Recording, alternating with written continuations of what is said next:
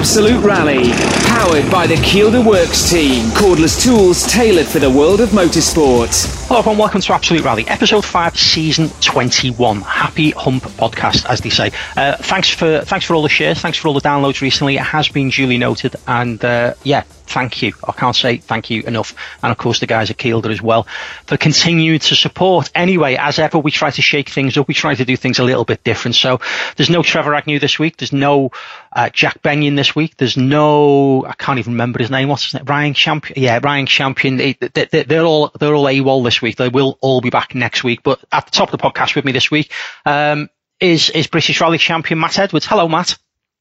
Hello, mate. How are you doing? I'm all right. Did I get this wrong? Right. Are you a double champion? Yes. You are? I said that last week. I could actually say I got 3 now because I won the Group N in 16. Yeah. Before I started in the R5. So I've got 3 championships of some description, that'll do. Okay, that'll do. All right, fine. Now, I said it the other week, and I was talking to Trev, and I went, have I got that right? And I kind of questioned myself. Anyway, there you go. So anyway, Matt's with us at the top of the programme. There's a damn good reason why Matt's at the top of the programme, other than the fact that we've not had him on for ages, of course, is that inadvertently Matt was out on Rally Estonia, a bit like us, in a completely different role to what he's doing on this podcast this week. He was over on what we call the silly seat, I guess. So it's well documented, Matt, but you ended up doing an about turn and on a flight and going out to Rally Estonia. So tell us a little bit about that before we even get into the event. Yeah, well, I was actually co-driving for Nabila Tejpar on Alto Tamega Rally in Portugal in the Peugeot, and Rory Bell and Darren Garrod, who obviously I do a lot of work with, certainly over the last couple of years, we're doing it in Fiesta. Unfortunately, they had a brake failure on stage 2 and plowed into a very badly positioned ambulance and fire engine in a box junction.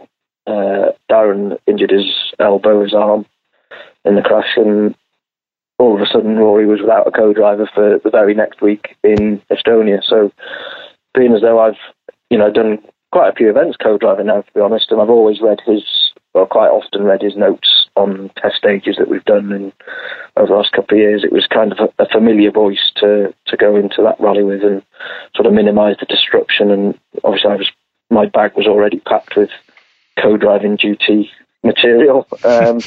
So came home, emptied a drawer into my bag that was already full, went back to Rory's house, and basically less than 12 hours after arriving home after Portugal was back on the way to Estonia. Wow. I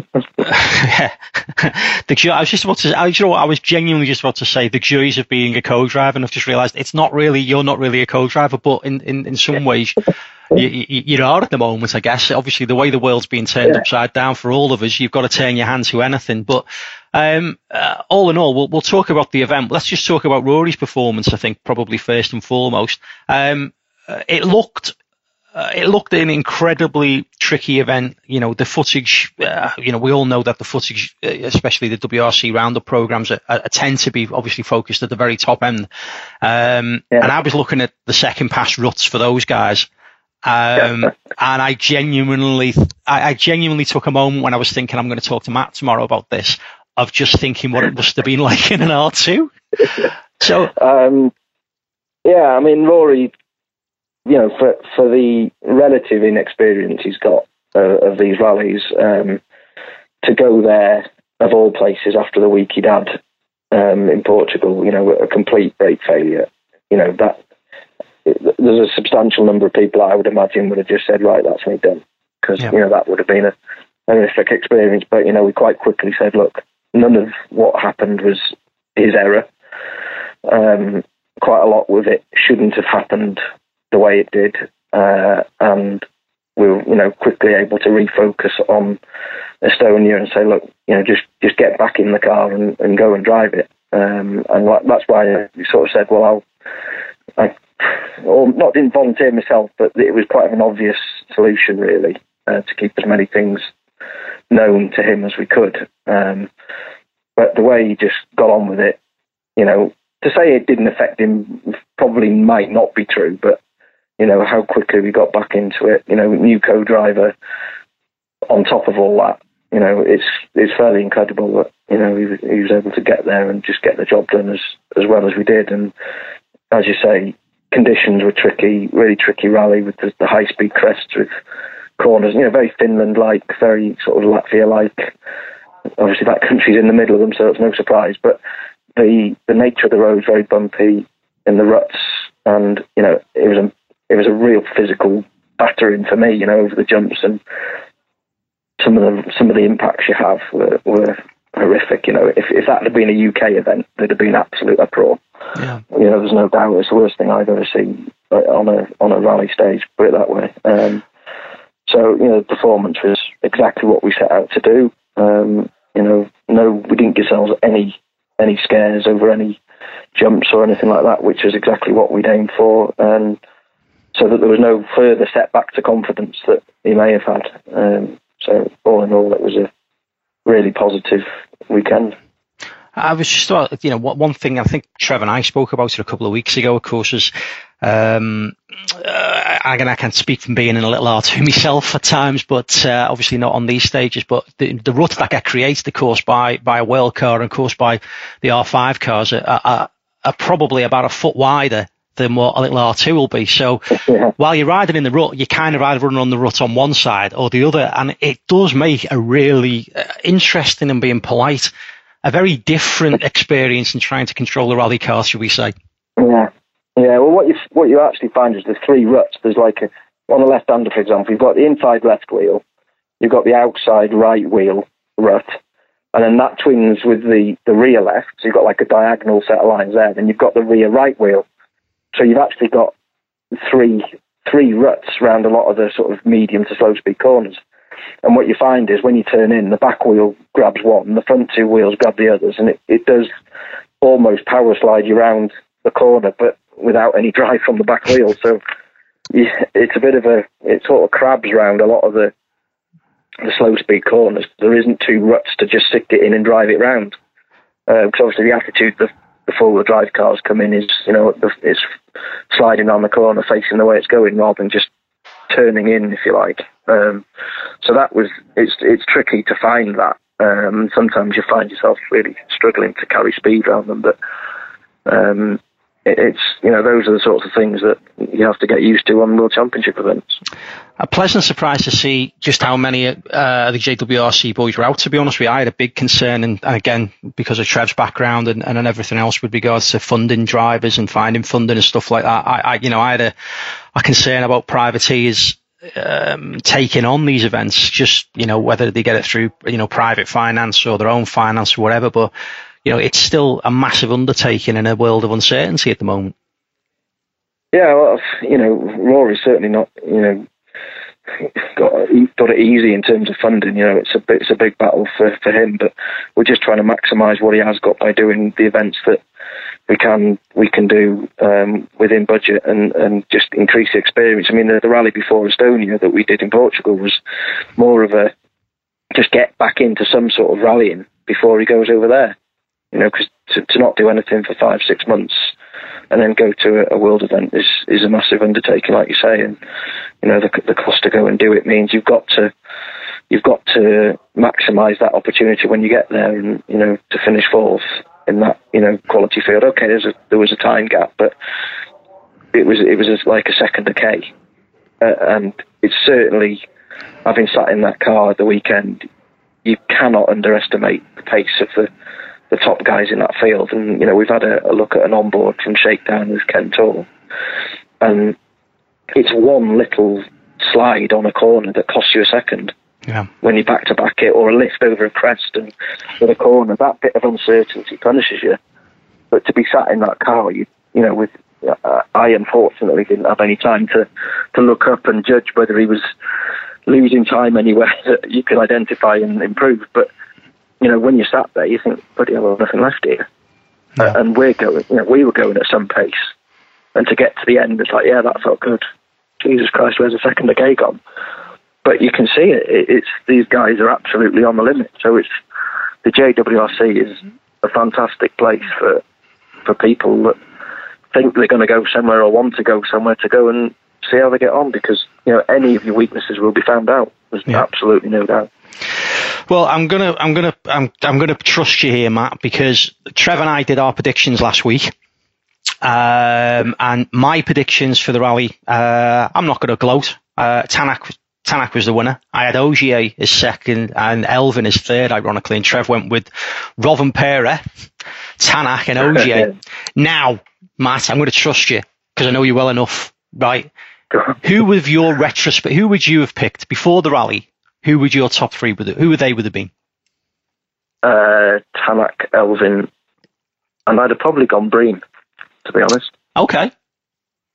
Because I know he likes those, Sweden, Finland. He's obviously gone very well on in the past, so I would have backed him, and I'd have, definitely backed Elfyn with his pace this year, and Tanak on home soil. I think that would have been my sort of fairly logical. There you go. You've qualified it, Matt. That'll do. So we are going to talk a little bit more, folks, later on with Gus Greensmith, of course, who was out in the third. I know we said Focus then, Jesus, going back in time, in the third Fiesta WRC. But Matt, just coming back to present day, obviously your driving is somewhat curtailed at the moment of how the world is and stuff. So what's Matt's world looking like at the moment with regards to being back in a rally car, be it in the passenger seat or indeed the driver's seat?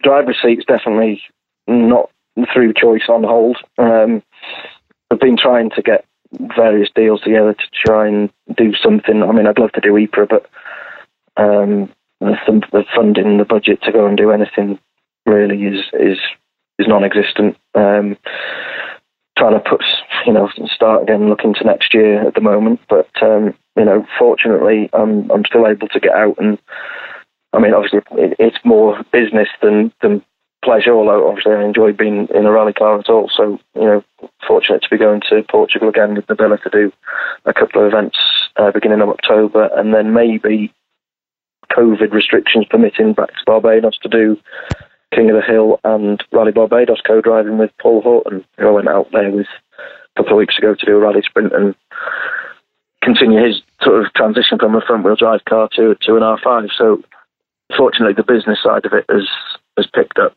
as soon as it was able to, as soon as rallying started happening around the world, and, the business has got going again. But, unfortunately in the UK, there's absolutely nothing. And let's face it, the only reason the Greystoke event with M-Sport happened was because M-Sport own the Forest, and they are a massive stakeholder in UK rallying. And like a lot of us are really keen to get things going. So, doesn't look like there's anything else on the cards in the UK, certainly forestry wise, or before the end of the year. So just lucky that there's foreign, overseas work that I've got to look forward to. I was just about to say, obviously, that the coaching side is still very much open as well, of course, because people are taking up. I've never seen so many people doing different test days, to be honest. There seems to be stuff happening all over with regards to test days. So obviously, if you are going to do a test, it's probably worth taking somebody with you like yourself. I've done it. There's no harm and there's no shame in having somebody take a look at your driving. I think at whatever level, Tiger Woods has a golf coach.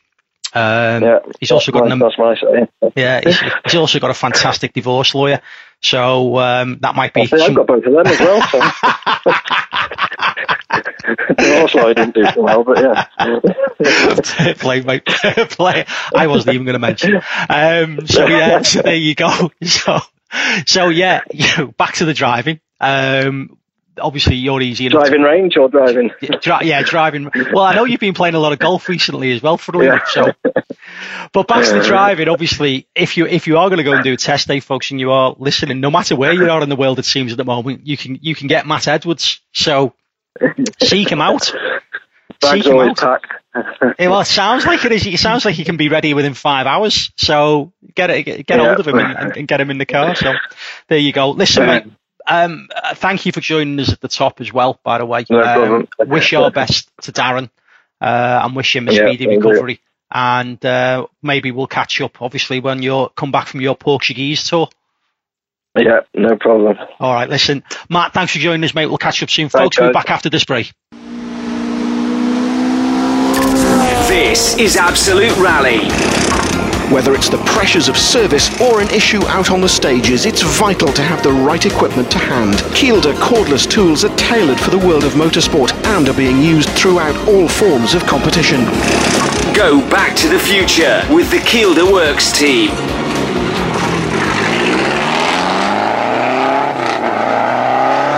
Welcome back to the next section of Absolute Rally, and as mentioned right at the top of the list was always going to be Gus Greensmith. Welcoming him back to Absolute Rally. Hello, Gus. Hello, it's been quite a while. It's been, well, with all what's going on in the world, it feels like the last time I spoke to you, technically you would have been a fetus. That's how long ago it was. It feels like about 10, 15 years ago. It felt like a long time, but it doesn't feel quite that long for me. I think I've done a bit of growing up, but maybe not that much. It does. You've done more than growing up. You've just been telling me you bought a house. That's the most grown up thing anybody can do. So well done. Yeah, I know it's a bit of a shock. I've got bills to pay and I've got to do some adulting now. It's not adulting. I like that term. Yeah, not adultering though. Let's not go that far. No, don't get into that. Trust me, you don't want to go there. But there you go. You are well and safe, which is the main thing, Gus. Indeed, yeah. It's been a very strange summer, but we're here now. It's kind of back to a little bit of normality with the rallying. Yeah. So we had obviously Rally Estonia last weekend, where I don't know. It was a weird one because I had this conversation with a couple of people with regards to how everyone was going to do beforehand, both on the podcast and off the podcast, to be honest with you, because people do tend to message me as well. And I didn't know how it was going to feel for you guys with regards to how much seat time you got, how much testing you got, and everything else, because we don't always know when you guys are getting out in cars. But I know from your point of view, certainly, you were pretty much out of a rally car for 5 months, give or take. Yeah, we obviously with coronavirus stopping rallying in the UK, that's a big hit for M Sport, and obviously a lot of the budget comes from Malcolm himself. So cuts had to be made, and obviously testing is a pretty obvious way to make some cuts. So we knew there was going to be very little testing, and we were trying to get basically a day and a half of testing in before the rally at Greystoke, but we had some technical issues, so we basically did 200 kilometres of testing in, well, what was the equivalent to 5 to 6 months, when the other guys have been driving cars pretty much every weekend almost for the past 2 months. So I think before the weekend I had a lot of conversations with Rich, and that we just needed to be realistic and just focus on getting some mileage under the belt, and just concentrating our own thing, because I knew from what it looks like from the outside, it was never going to be a good rally. But we just had to be realistic, get the mileage, and then just improve through the weekend. I was just going to say, how do you square that circle in your head when you know you want to be competitive? How do you how do you quantify that? Because we all know what it's like to drive a rally to kind of fail. We don't, but some of us do. But how does somebody like Gus square that circle in his head? Oh, well, for me, it was maybe a little bit different for S-Pekka and Timu, because obviously the season for me had pretty much gone as poorly as I could have imagined. So there's no hiding or denying that. And for me, I felt like maybe even if the pace isn't good in Estonia, which obviously it wasn't, even when I got up to a decent speed and kind of been there around my teammates, we knew it wasn't going to be a good weekend. But for me, it was important just to have a clean weekend. And obviously we had some difficulties, and I still had a spin during the weekend, but that was for more things, struggling with the setup of the car, because we didn't have a test. And I think when S-Pekka proved it in the shakedown, when the cars, everyone's comfortable, the car's very quick, but without the seat time, I think we were all just struggling a little bit. Yeah, absolutely. Now we spoke, as I say, at the beginning with Matt, and we all seen the footage and the fantastic WRC live and stuff, but I don't remember seeing ruts like that for quite some time. No, they were. Usually when it gets rough and rutted, I tend to do a bit better. But I think we saw that when we basically entered the ruts, that's where we seemed to be losing the most time as a team. And then I think the power stage made that clear, and it's something that we can work on. But there's so many good and clever, brilliant engineers at M Sport that I'm sure it's something that we can sort out pretty quickly. Yeah, I suppose the fact of the matter is that you have got that dialogue, and of course, your teammates had pretty much, the same level of weekend, I suppose, when you kind of do a comparison. And I guess the first thing you'd always do is compare yourself to your teammates, and you kind of got where you thought you were going to be, I guess, in the end.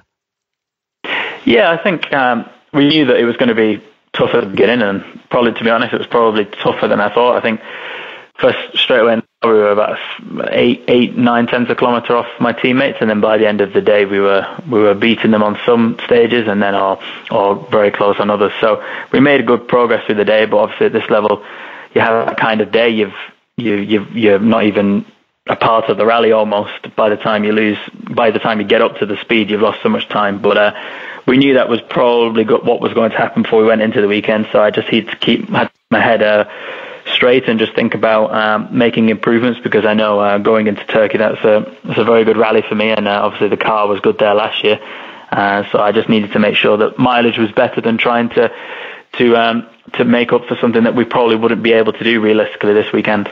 Well, the other thing as well, Gus, of course, which, and this is something that happens during the rally, and it's about, managing things. And I'm sure this is something which you get more and more used to as well. You very quickly get to a point where you don't very quickly get to a point. Maybe you do in these shorter events, but throughout a rally, you will get to a point where there's a big enough gap behind you and there's too big a gap in front of you. So there's actually nothing to be gained by doing anything stupid and just maximising that seat time. Yeah, and I think we said at the beginning of the weekend, there's no point just sitting pretty and just driving around and finishing. We had to be making progress. So we made progress in terms of the driving, made some big steps on the Saturday, but then on the Sunday on the new stages, we decided to try a few new things with the car, which didn't necessarily work, but it was things tried and lesson learned and experience gained. So for that reason, it was quite good. Turkey, as you say, is up next for you guys as well. And, is there anything that you can take? Because we know historically Turkey's been a very, very rough event as well. Is there any comparisons? Because, Matt was talking before about, Latvia and Finland. Obviously, it's smack bang in the middle, and it's kind of smack bang in the middle of the way the surfaces are as well. Is there anything you can take from Estonia into Turkey, do you think? Not particularly, no. We know that the Fiesta's good on Turkish gravel, especially the rough sections, but no, I don't really think there's anything we can take forward heading into to Turkey. Maybe there's one stage which goes through the windmills on the last stage of the loop on the Saturday. We could maybe make some setup tweaks similar to Estonia, but obviously we had a long debrief after Estonia with some ideas anyway that we're probably going to want to try for the faster stages to see if we've made an improvement from Estonia. It's we know what's going on in the world right now. It's a very much reduced WRC season. The events now, are you scheduled now to complete what is left of the season, or is it back to, are you picking and choosing now what's going to happen? Because obviously everybody's been affected by this in their own ways. What's your schedule now? So from before, I was always in to do Estonia, Turkey and Sardinia and Germany as well, but obviously Germany's no longer on the calendar. Ypres is still a question mark. It depends how the rest of the season goes and what kind of results we're having, but Ypres is the question mark at the moment. Okay, and that's the one I'd be really excited about as well. I think Ypres in a I think, is it an October date? I'm not sure, or November date. November. That's going to be pretty disgusting in terms of the cuts and the mud. So yeah, I think that's going to be a pretty interesting rally to cap off the season. You're definitely going to want to be first on the road.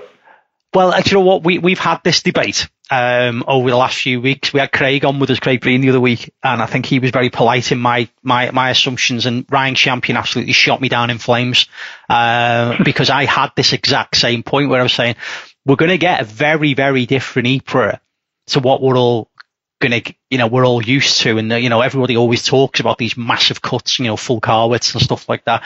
Are we going to be in the realms of everybody taking full cuts and things like that? Now, Ryan's response was, if one car's done it, everyone's going to do it because it's the fastest line.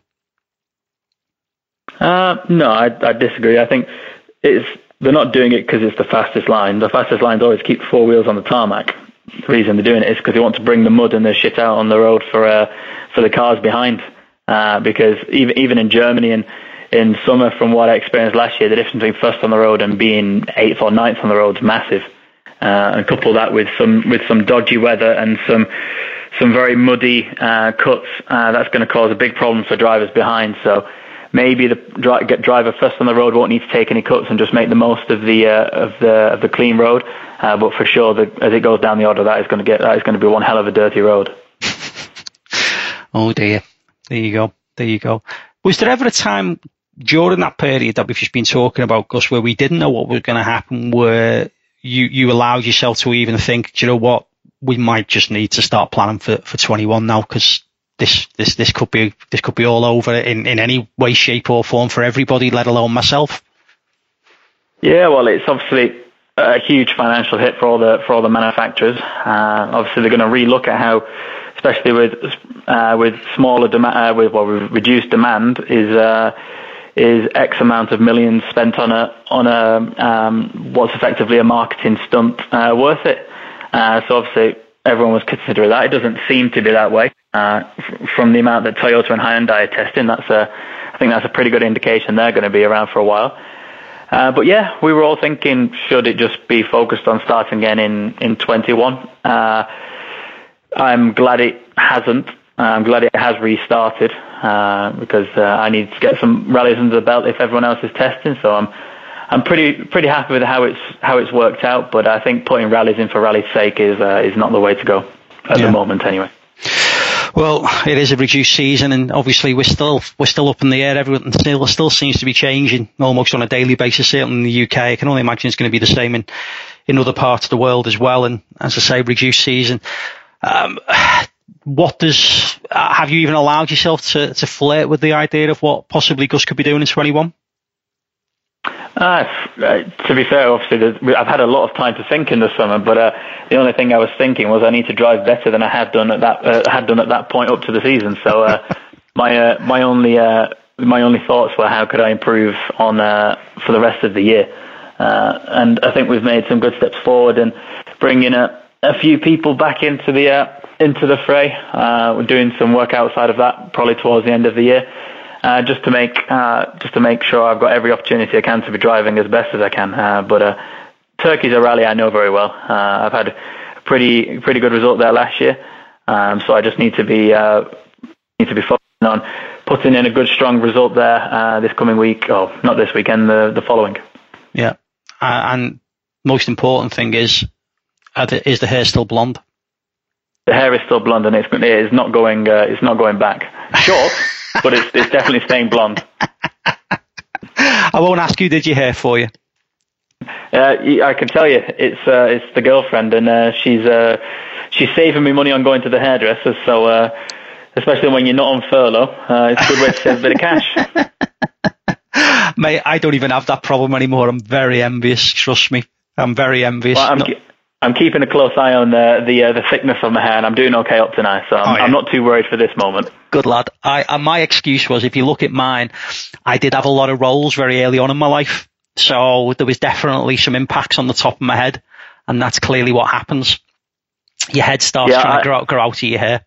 Yeah, I just got streaks of grey hair from Monaco, so I've not lost it. It's just turned grey. So. All right, mate. Listen, it's been great to speak, and it's just been way too long, and it shouldn't be that long again in future. But we'll have a catch up before the end of the season, Gus, and stay well, stay healthy, and good luck on Rally Turkey. Thank you very much. This is Absolute Rally. Quarter, mid-left crest, 8-6 right minus, tightens over jump, opens over 50, sharp left, tightens 5-6 on left crest, over 70, 5 right. Ireland's leading commercial note supplier, Killian Duffy, has joined forces with 2016 British Rally champion Craig Parry to form On The Pace Note UK. For more information, visit the website onthepacenote.co.uk. Welcome back to the next section of Absolute Rally, and somebody who probably has got a massive complex due to the fact that her husband's been on with us several times, her brother's been on with us several times, but we've never had her on, and I'm embarrassed to actually admit it, and I apologise in advance. Rian Gelsomino, welcome to Absolute Rally for the first time. Thank you. It's exciting to be here, but both Alex and Brenda have raved about being on the show, so I'm very excited. Well, you know, and I'm not going to be an after timer here, so let's put things in. Congratulations on your win with Travis, but before I let you come in, I asked you about doing this before you won with Travis, so I don't want anybody to think I'm being an after timer and getting you on just because you won with Travis. Yes, you did. I'll vouch for you. Thanks, mate. I really appreciate that. No, listen, massive congratulations, obviously, with your win last weekend. Well, it'll be 2 weekends ago now as the people hear this. Was that something that's been kind of building for you to actually go and get an outright win like that? Yeah, obviously I've been racing here in America since 2013 and I've been on the podium quite a few times, but I've never been in an overall outright car before until, I jumped in with Travis. So to have a win over here was something I really wanted to achieve, and Travis and I worked extremely hard to get that win for Subaru because it was important in the championship right now. So to finally take a win over here where I've been racing for quite a few years now was a real achievement. I didn't, well, you know what, I did realise, but you know, at the passing of time, the older you get, you just kind of forget how many years things have passed. I'd forgot how long you've been around. And I mean that in the greatest of respect. But you've earned your stripes. You know, this isn't something that is suddenly you've just been plonked. You've more than earned your stripes. I had a cheeky look. EWRC is the best website in the world, let's be honest, when it comes to finding stuff out. And I didn't realise the amount of people you sat with, you know, and I'm talking proper pilots as well. Your brother can pedal a bit, it's fair to say. Yeah, we've actually done 82 rallies together throughout the years, which I think is pretty amazing for a brother and sister combination from tiny little country town in Victoria. So yeah, Brendo and I have won a lot of rallies together. We've obviously done a lot of WRCs in the juniors, and I might be biased, it's my brother, but you know, both the years we did the Junior World Championship, the first year Craig Breen won, the second year Alfyn Evans won. And I truly believe in the second year that Brendo was, you know, right there, and we only did 6 rallies that year. So it's been one of those things where I have rallied throughout the world. A lot of it's been with my brother, who's obviously an extremely talented driver. But also I've sat with, I think it's something like 26 drivers now, and EWRC is missing a few of my things, but that's just the way it is. But yeah, so, and I can't even count how many different countries I've raced in now. I think it's like 20 or something crazy. Wow. It's one of those things. Who went first? Who was in a rally car first, you or Brendo? Oh, that's actually a good question. So I'm actually the oldest of 4 children. Brendo's the baby. So I'm 8 years older sense. than... Brendan, if you're listening, that makes 100% sense. I'm also the youngest in my family, so I get it. Don't worry. It's okay. Go on. So I'm 8 years older than him. So I was a PE teacher. I was playing netball. I was loving my life. Didn't even think about rallying, to be honest with you. And when I was 24 years old, Brendo was only 17, and Dad said to me, "Hey, your brother's going to be a really good rally driver. I think you should learn to be a co-driver." And he knew how hard I worked and committed, and I was really good at all types of sport. And I said to Dad, "I get car sick, you know," and Dad was like, "Well, you need to learn to grow out of car sickness," sort of thing. So Brendo and I actually started very similar time, but he actually started with my dad's co-driver because Brendo was only 17. And I started with my other brother, Nathan, who rallies as well, but he's only 2 years younger than me. So so that we both were getting experience with other people before Brendo turned 18, and the idea would be for us to then start rallying together. So we both started similar time. Obviously I was older though, and then we both did, you know, about half a year to a year separate from each other. And then as soon as he turned 18, about 2 weeks later, that's when we jumped in the car together, and that was in 2006. So we started working together then. Wow. Because another friend of the show that, to be fair, we've not spoke to her for a little while, but you sat with Molly as well. Yeah, so in 2007, I think it was, or 2008, I did a round of the Australian Rally Championship with Molly as well. So, yeah, there's been a few different people I've sat with throughout the years. Obviously, Molly went on to do the Junior WRC as well as a Pirelli Star driver the same year we did in 2011. And then she went on to win the Australian Rally Championship in 2016. So, Molly, Emma Gilmore's been another great name. I did the Asia Pacific Championship with in 2009. So both of those women, I believe, have been two of the best female drivers the world has seen in rallying, along with Michelle Mouton. So to sit with both of those girls was really great. And I enjoyed working with both of those as well. It's funny you mentioned Asia Pacific, and this is something I used to talk about quite a bit. Obviously the championships massively changed now, but it used to be such a great proving ground for, it's famous for, Mitsubishi, Subaru used to send drivers there and stuff like that.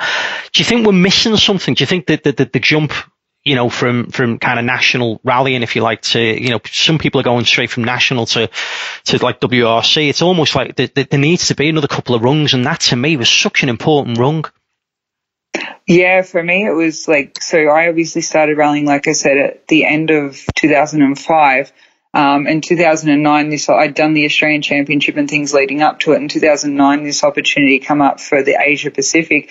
For me, it was a great stepping stone. It was a Subaru factory team.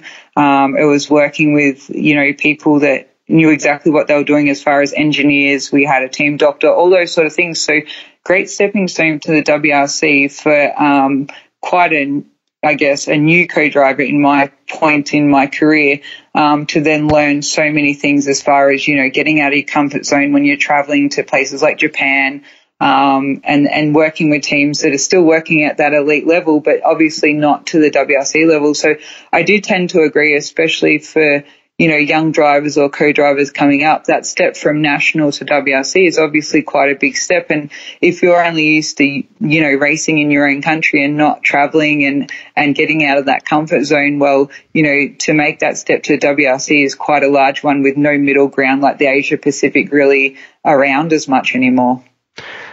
Was that the moment for, I always find this really, really interesting when you speak to drivers and co-drivers, the moment where you go, okay, this isn't a hobby now. There's a moment where there's a game changer. And I've seen it with a couple of other people, over the last few years. And it's funny when you speak to them. And I spoke to a co-driver recently, and it would be unfair of me to name them, but he's doing quite well, and he'll probably know because I think he sometimes listens, but he was a little bit blown away by the fact that he went to meet the team for the first time before the events and stuff like that, and they were worried about his seat position and where his footrest was and things like that, and he couldn't get his head around that. He's like, they wanted to change everything for me. He's like, well, yeah, of course, that's kind of the way it should be. That's when you start to deal with professionals as opposed to go and rally with your mates and stuff like that. It's suddenly become such a huge step. Do you have a recollection of when that was for you? Yeah, look, I was actually pretty lucky because, in a way, our dad had a plan of what would happen, and Brendo was very good. So what that meant was it brought me up to speed very quickly. We had to, as a team, be at the top in Australia from a young age in our career without having, 30 rallies under our belt. So I actually got my first paid drive only 2.5 years into my career, and that was with Mazda Motorsport with Rick Bates in Targa, Tasmania. So Brendo and I'd been doing so well, in the Australian Championship and stuff, that then Mazda reached out to me and said, hey, we'd like to pay you to sit with Rick Bates for Targa, Tasmania. So only 2.5 years into my career, I've already got this paid ride, with a factory team. So for me, that was just mind-blowing. Like, hey, I'm a PE teacher that's taking this time off teaching to go do this hobby I have, but guess what? Maybe this hobby can be career. So, and then after that, the following year, I'm with Motor Image with Emma Gilmore in the Asia Pacific, being paid to do that, and these were jobs that I wasn't chasing. They were coming to me. So I really can't thank my family enough for the position that they put Brendo and I in, that actually led to, Brendo mightn't have had those opportunities like I had as far as being paid at that point in time, but I was getting those opportunities. So I was quite different to most co-drivers as far as my jump to that level happened very quickly. Wow. When you put it like that, it was 2.5 years how, how daunting was it? You know, was it one of those moments where you go, I could be out of my depth here? Was there a feeling that, you know, I might get found? Listen, I go through life and, you know, probably full disclosure, in everything I do, I always have this fear I'm going to get found out. I don't know whether it's something from my childhood or whatever, but it's like, are these going to find me out? Am I really? I feel like I'm kind of getting away with this a little bit sometimes. I'm not, you know, you might be completely different. I'm using me as an example, but, you know, how did that feel? How did that work for you? I think for me, because I was virtually running our family team, like I was doing all the logistics, I was having to do all of the background work, I was already doing more than most people would have been doing at that point in time. You know, I was a teacher, I had OCD, I was so particular about everything. 2005, I actually won Teacher of the Year for my whole state. So the point of me always working hard and excelling at what I did was always really important for me. So to think I was in this factory drive, for me, it was one of those things that, you know, now I just need to work just as hard as I have been in the family team as far as, you know, everything I organised prior to the event, you know what I mean? But also I'm working with someone new that I haven't worked before, so different notes, you know. So I really watched a lot of onboards and got my, and back then, you know, that wasn't such a big thing, but, you know, getting my head around Rick's notes, which were completely different to my brother's notes, who uses a 1 to 10 system. Rick was a 1 to 6 system. He said direction first, Brendo says number first. So for me, it's always been about doing my homework and knowing what I'm getting into versus just going there and going, hey, I'm getting paid to do this event. Woohoo, this is great. And then I do a terrible job of it. Yeah.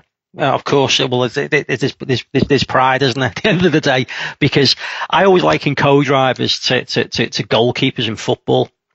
And an outfield player can make a mistake and they can get away with it. It can kind of be, it's kind of lost in the game. Whereas a goalkeeper makes a mistake and normally it costs a goal and everybody sees it. 100%. Yeah. I think that's actually a really good way to put it when you think about it. And look, you know, the joke is always the driver always crashes on the co-driver side, you know, or, you know, oh, that happened because of the co-driver. You know, it's one of those things that you get in that car, you're going 100, sometimes 110%, you know, to win a stage. And if I make a mistake, there's as much, you know, that can happen as if my driver makes a mistake. So I could call a wrong call, I could fall off the notes or something, and that causes the biggest crash as the driver making a mistake. So I actually really enjoy that part about rally. I really enjoy that, even though most people don't think of it this way, in my opinion, the co-driver is 100% as important as the driver. So I need to check in on time. I need to do everything like that so we don't get penalties. I need to make sure that my timing and precision in the stage is perfect so the driver can drive as fast as they need to be driving. So I actually really enjoy that side of it versus a sport I could be doing where, you know, you're not as important role in that car sort of thing. Yeah. JWRC was it, do you know what? I kind of know. I'm going to ask you something I know the answer to, so should I even ask it? But I'm going to ask it anyway. Was it easy, the fact that it was with your brother? That's a good question, actually, because for Brendo and I, we travelled around the world doing this, but we didn't have anyone else supporting us, if that makes sense. So, yeah. You know, we'd get there and Craig Breen would have his engineer and this person and that person or whatever. Like every other kid that was there had a group of people around him. You know, our family was in Australia having to work in the family business. No one could come with us. No one could be there to, you know, say, you know, send through your times or whatever. It was just us two, you know, Pirelli Star Driver 2011. We got this huge opportunity and away we went. You know, we had our Bob the Recce car that lived in Belgium. We'd fly to Belgium. We'd drive to every rally. It was thousands of kilometres we drove that year. We didn't have any budget to do extra testing. So for us, it was just we had to turn up to those 6 rallies we got the opportunity and do whatever we could. And it was really hard. And so the following year, Ken Reese, who obviously had been working with PETA, he'd followed Brendo and I, and he saw us at the events. And Brendo and I are both social butterflies, so we'd been talking to everyone. And he was like, these kids are talented, but they just have no one around them, you know, to help them. So 2012, we raised $150,000 for our supporters club. I did auctions, I did bonnet names, I did functions, I did whatever. and our family put in the Romanian budget that we needed, and we got Ken Rees on board with us. So Ken would come to all the rallies, and he'd help us with our strategy and our team plan and whatever.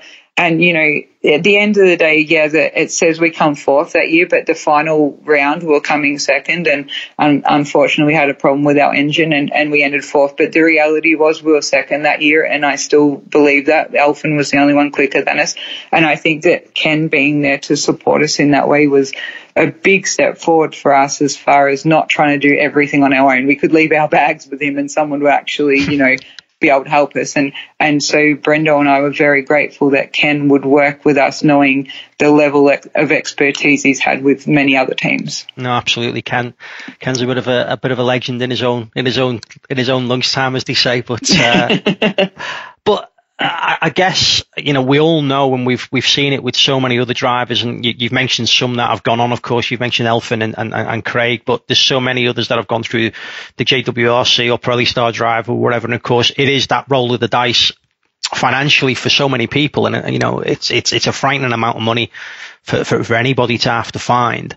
But there comes a point where I guess, you know, that you have to say, well, that's enough's enough. And obviously, you know, we know Brendo's more than happy with his lot at the moment. He's got a beautiful baby at the moment. He's got I can't pronounce how he calls his Datsun. I can't think. Datzilla. Am I getting that right? Yeah. Datzilla. I keep on seeing stuff on social media all the time with that, and he's always in such a good place. But was it a difficult point for you when you possibly seen that maybe for you to carry on, you were going to have to do this more independently? Yeah, I think that was one of the hardest parts in my career, to actually understand that I felt like I could continue because I didn't need that budget behind me, which a driver does.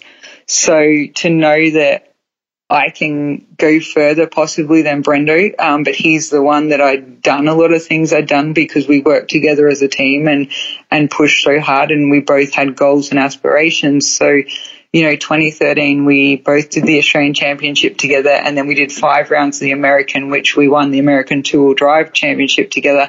And then the following year, it was like, you know, we'd really exhausted so much about what we could do with funds. So, you know, that was when I made the decision that I would do the American Championship with Nick Roberts in a paid ride here, and also I was doing the Australian Championship still that year with Brendo, but obviously anything I did with my brother, unless it was a factory drive with Mazda, which we did, and Hyundai and things like that, I wasn't getting paid. And to make this my full-time job, which I virtually had done since 2010-11, I needed to continue to work with drivers that I could be, you know, being paid to do the work I was doing and make a living out of it. So to make that decision was actually very difficult, to move away from, you know, I have so much trust and belief in my brother and everything that we were working towards, to then start working with sometimes drivers that I might be last in the field, you know, but I'm helping them, I'm training them, I'm getting paid to do it,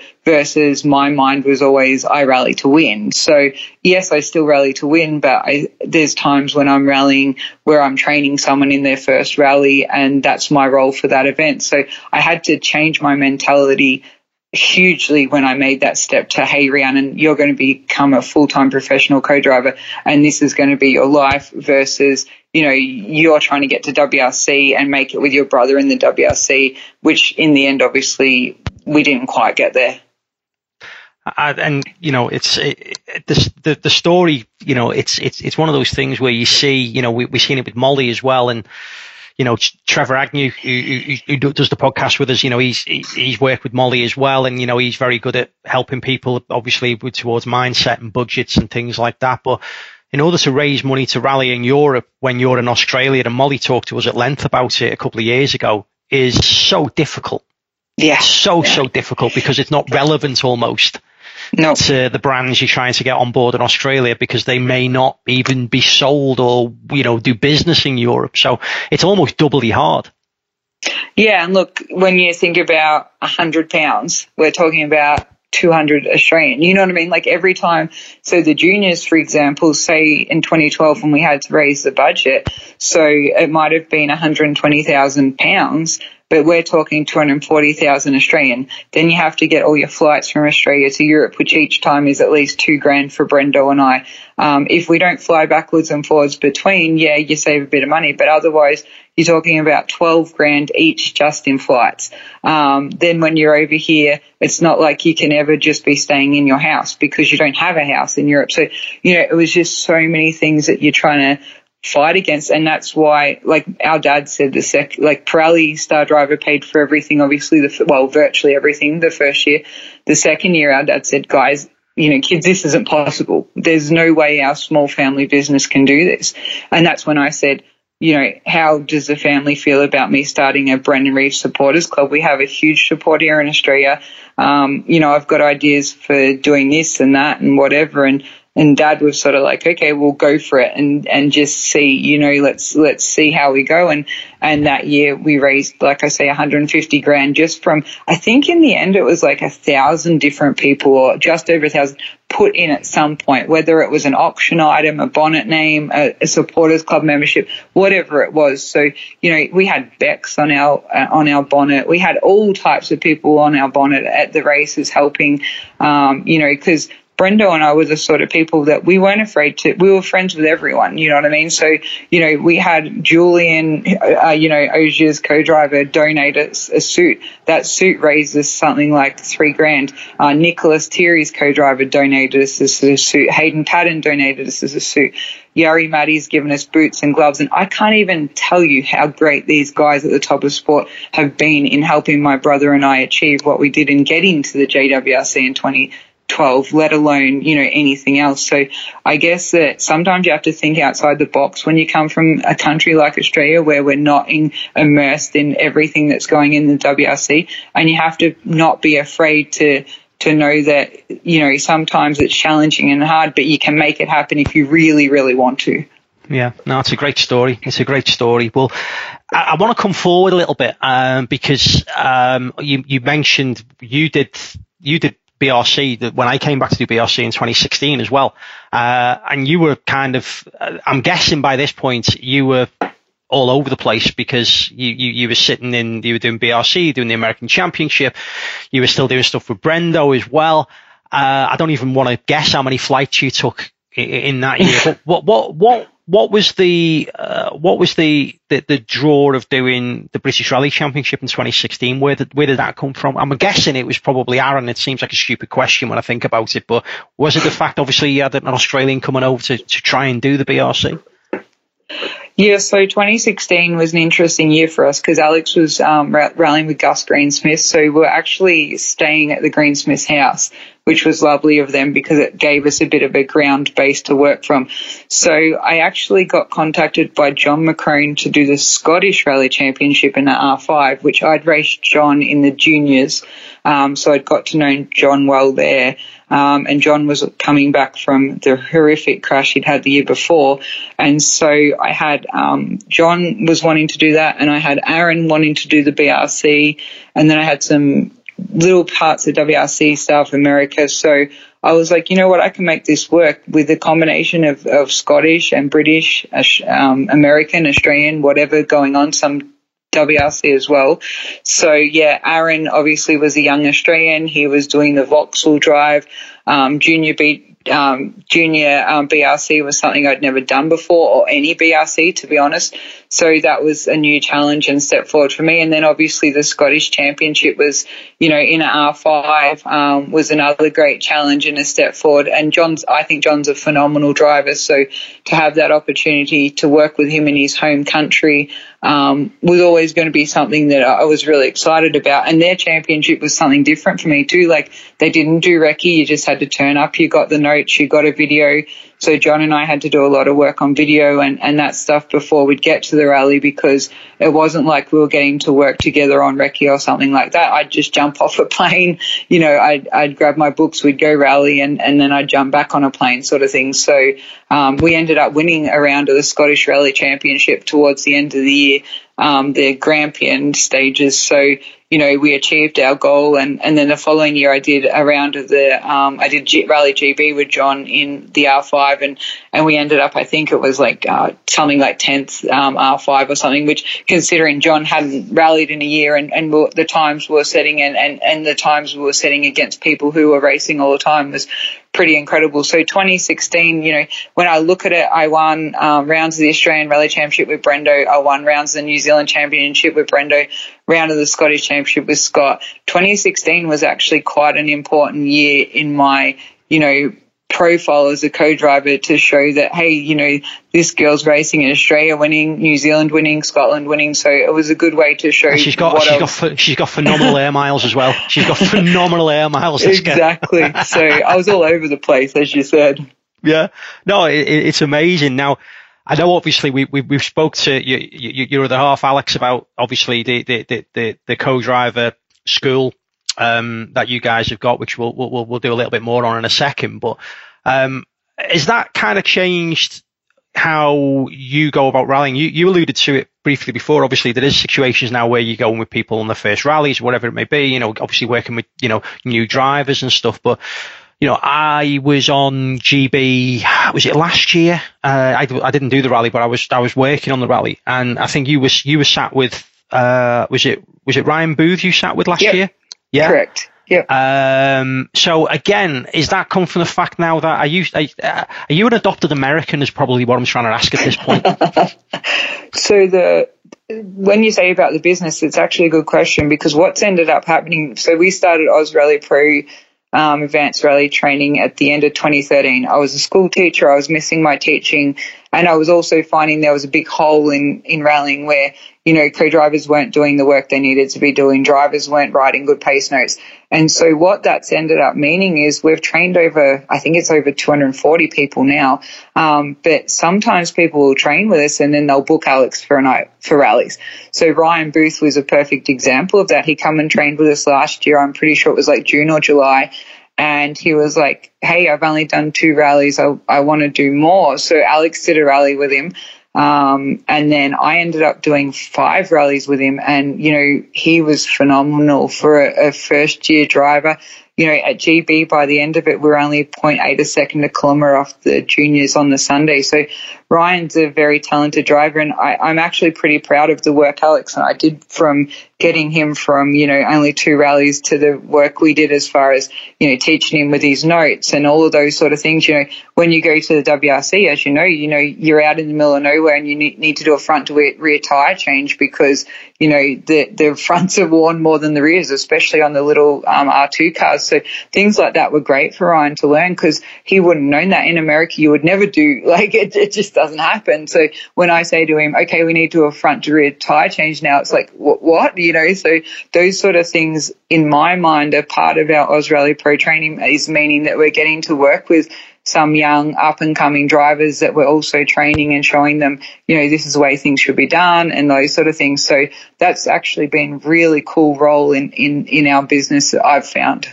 Well, it's not just, it shows it's just more than teaching somebody a road book or a set of pace notes or maps, isn't it? It's the bigger picture. It's the mindset of going to do it. Yeah. 100%. As you know, all the work you do before, because the WRC has onboards, yes, a World Rally car is completely different to a JWRC little R2, but at the same time, I could say to Ryan, okay, watch this onboard, this is the stage. So he gets familiar with the stage, he feels comfortable with the stage versus, someone who went there and they don't have someone beside them like Alex or I that can say, we need to do all this homework, and that was one thing with Travis that I was getting with Travis Pastrana, who's this huge name, all over the world for many different reasons, not just rally, obviously. And so at the end of the day, the amount of work I made the poor guy do and work on his notes and work on these things we need to be doing, he was just blown away. He's like, I've never seen anything like this. I didn't even know half of these things you're telling me was possible. So, you know, it's not only people like Ryan Booth who was starting his career, it's people like Travis Pastrana, who I think from memory he was doing a G-Way for the 14th time, and all of a sudden he gets this little Aussie in the car that lives in America that's virtually saying to him, okay, we need to change this, we need to do this, we need to do that. And I think he was like, man, she's putting me to work. And I was like, well, we want to win, so, you know, this is the way it is.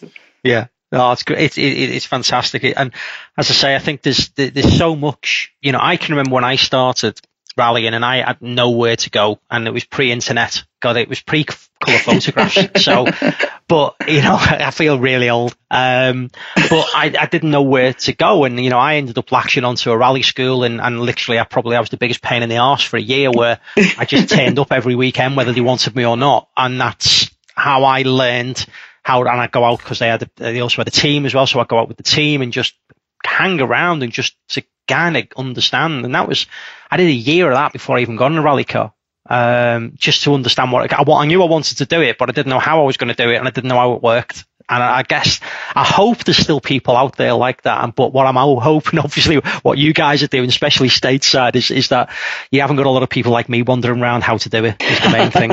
So there you go. I think at the end of the day, the coolest thing for me is I think our business has progressed rallying in America. So when I first come over to race here in 2013, One Pass Recce, Jemba supplied notes. So Brenda and I had to write our own notes on One Pass, watch videos for Second Pass. Now in America, we're at a stage, because we've trained so many people, and they're all like, we want to write our own notes. We want Two Pass Recce, you know, all of these things that obviously we do in the WRC and we do in lots of national championships. America has now moved that way. And I truly think that Alex and I are training so many people and pushing for this progression in the sport to where, hey, if we ever want an American to make it to the WRC truly, we need to be giving them the best opportunities. And that starts from here with them writing their own notes, getting Two Pass Recce, getting an idea of what it's like when you get to do Rally GB sort of thing, and you're thrown into 2 days of Recce and 3 or 4 days of racing sort of thing, versus, I'm handed notes that, yeah, they're fine, I'm happy with them, you know. So it's just been a huge progression in the last, you know, 6-7 years over here.